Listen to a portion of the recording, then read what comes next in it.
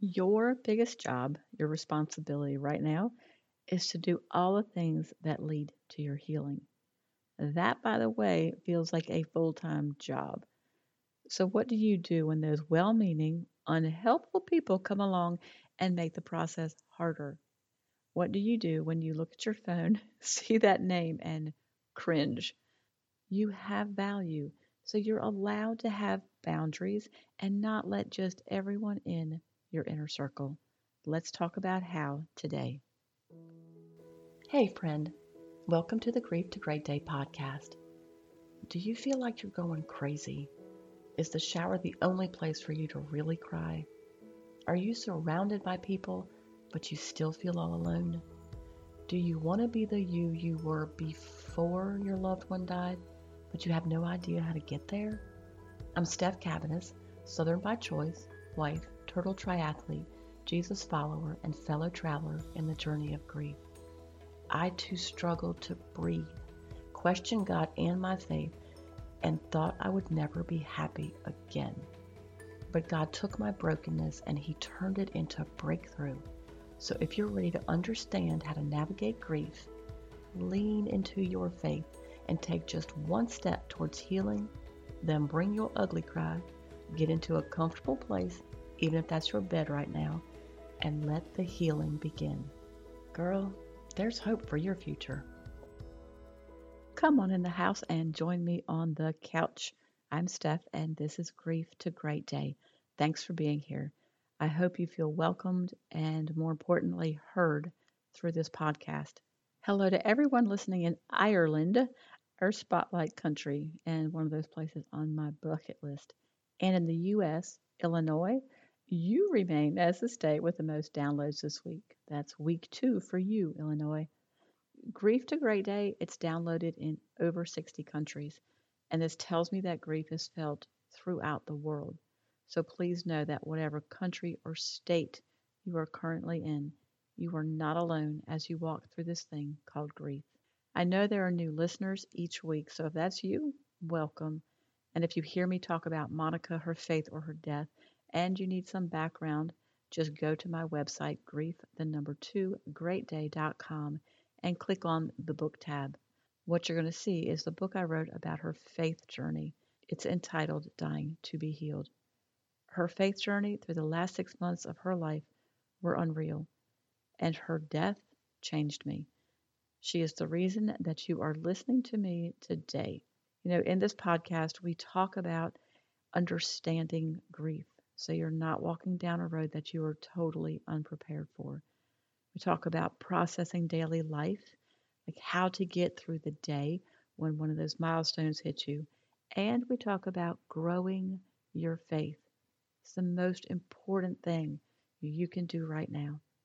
So if you're just starting your journey, please know that life will change. It won't always hurt like this. It's important for you to hear that often. Now, this is not to say that you'll stop missing your loved one, because you never will. But you will be able to breathe, to laugh, and to live again. I bet you never thought you could hurt like you do and still live.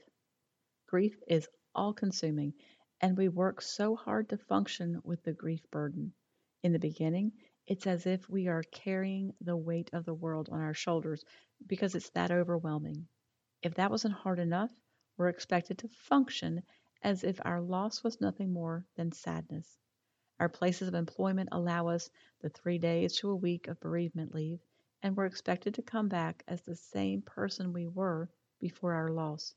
It's absurd. Our coworkers are great about sending cards and emailing, but they also have an expectation of normalcy when we return. Honestly, I'm not sure that people in our outer circle, like coworkers and acquaintances, fellow church members, would be okay to hang around us if they really knew what we had on our hearts and minds. Can you imagine sharing what you feel or your crazy thoughts with your coworkers? They might go running. Can you agree that the fake it till you make it mentality harms no one but us? It makes us say one thing and feel another. It makes us work hard to be something we yet aren't. In our grief journey, we will be around many people that really have no say in our lives, yet we change to keep them comfortable. When we are functioning with deep sorrow, we are doing everything to get through the day. We are putting all the work on us, and the last thing we need is to have unhelpful people around us. They come in as if they're helping you, but ultimately they want you to help them. My friend April and I were going to Raleigh one day. It was a couple of years after Monica died, and I forgot to take the trash to the dump. So I lived in a rural enough place that there was no trash pickup. We were going to travel about 80 miles with trash in the car, and it was going to be warm that day. So it was kind of funny because I told her that I felt like I allowed a lot of people to dump on me. They allowed me to carry their garbage. Now they felt better and lighter, but I was left with stinking trash. These people think they know what we should do. They are the fixers, but are also the ones that don't have patience to listen to us. They tend to swoop in from time to time, and usually at the worst times, to tell you what you need to do. You can't share anything with them without a dissertation on how you are grieving wrong. It's really bizarre. When you're functioning with deep sorrow, please know that you are doing a great job. You are functioning. You are trying.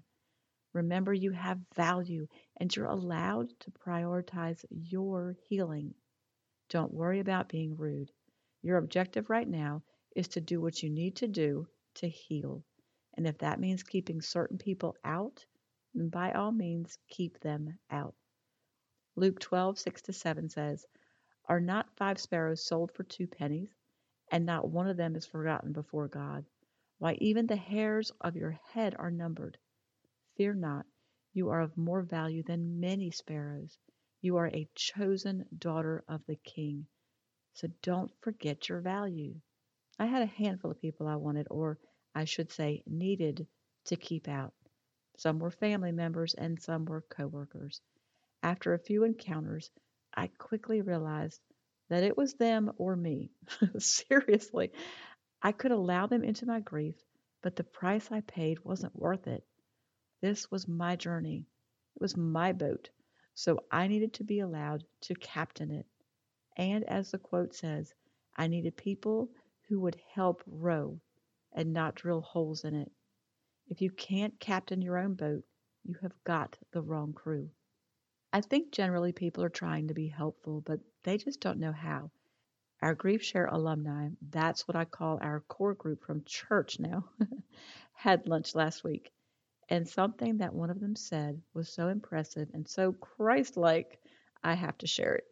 She said that when someone says something unhelpful, she acknowledges that they don't know what it's like, and then she thanks God that they don't know what it's like.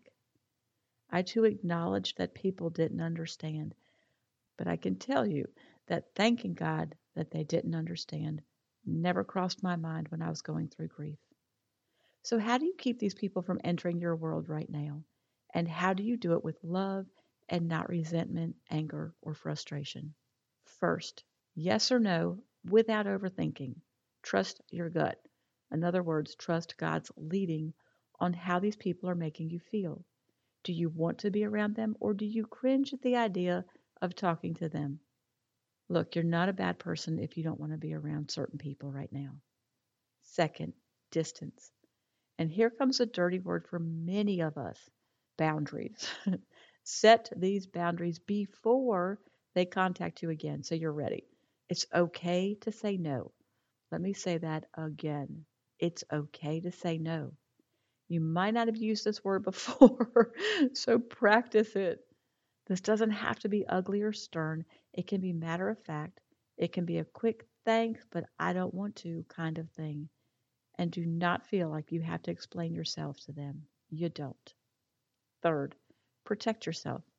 This is not weakness, but wisdom. Put yourself first. Instead of trying to please them or trying to be nice or not mean, you got to put your healing first. Don't make things harder for yourself to make things easier for others. Not during grief. You have permission to come first during grief. And so to recap, If this person is not helpful, don't overthink why you should be nice. Just don't let them into your grief right now. Second, create distance by setting boundaries. It's okay to say no. And third, you come first during grief. So don't make things harder on yourself to make things easier for others. This is your journey. You are the captain of your ship. Your journey works, or the work of your journey this week, is to picture yourself saying no instead of avoiding or ignoring those people. You have enough to handle. You don't need to waste energy hiding from others. You can always tell them that right now you're focusing on your healing, and that involves a lot of rest. But thank you for your concern. This is actually one of those rewiring your brain things. You have to see yourself do it before you can make it a habit. So visualize as much as you need to in order to make this a habit. You are here today, and that tells me you are looking for help and support in your grief journey. It tells me that you're doing the work of grief, and I know that's not easy. If you're ready to take another brave step towards your healing, here are 3 resources. You can purchase the What to Do After the Loss of a Loved One workshop. I call it a workshop because I need you to understand there's work to be done. There are action steps towards your healing. If you're just starting your journey and you have no idea what to do, or if you feel stuck, this workshop will help guide and direct your steps. You're going to grow closer to God even when it's hard to pray. You'll work towards acceptance even if that word makes you angry right now, and you are going to know what to expect in your healing process. You can also join the private Facebook group so you can be a part of a group of faith filled women who get it and encourage each other in a way that those in the world cannot. See, when you're a part of the group and you welcome a new member, y'all, that's taking action, that's serving others. It's getting out of your pain, even for just a minute, to support and encourage someone else. And you can always visit mychurchopendoorchurch.com. Links to everything you need are in the show notes. Now, in the meantime, until we meet again, remember who holds your future and know that you are not alone. And keep on coming back to the house, keep sitting on the couch, and keep taking steps, however small, towards your healing. Thank you for being here today, for showing up. If this podcast has given you hope, encouragement, or helped you in any way, share it with a friend, either in a text or on your social platforms. Also, please subscribe, rate, and leave a written review on iTunes. It's a huge blessing for me to know that you're out there. Lastly, and this is important, you are not alone. Connect with me on the Grief to Great Day website, the link is below, and sign up for our free newsletters. I want to be able to pray for you by name. Remember, grief isn't something you're going to get over, but a great day is something you can get to.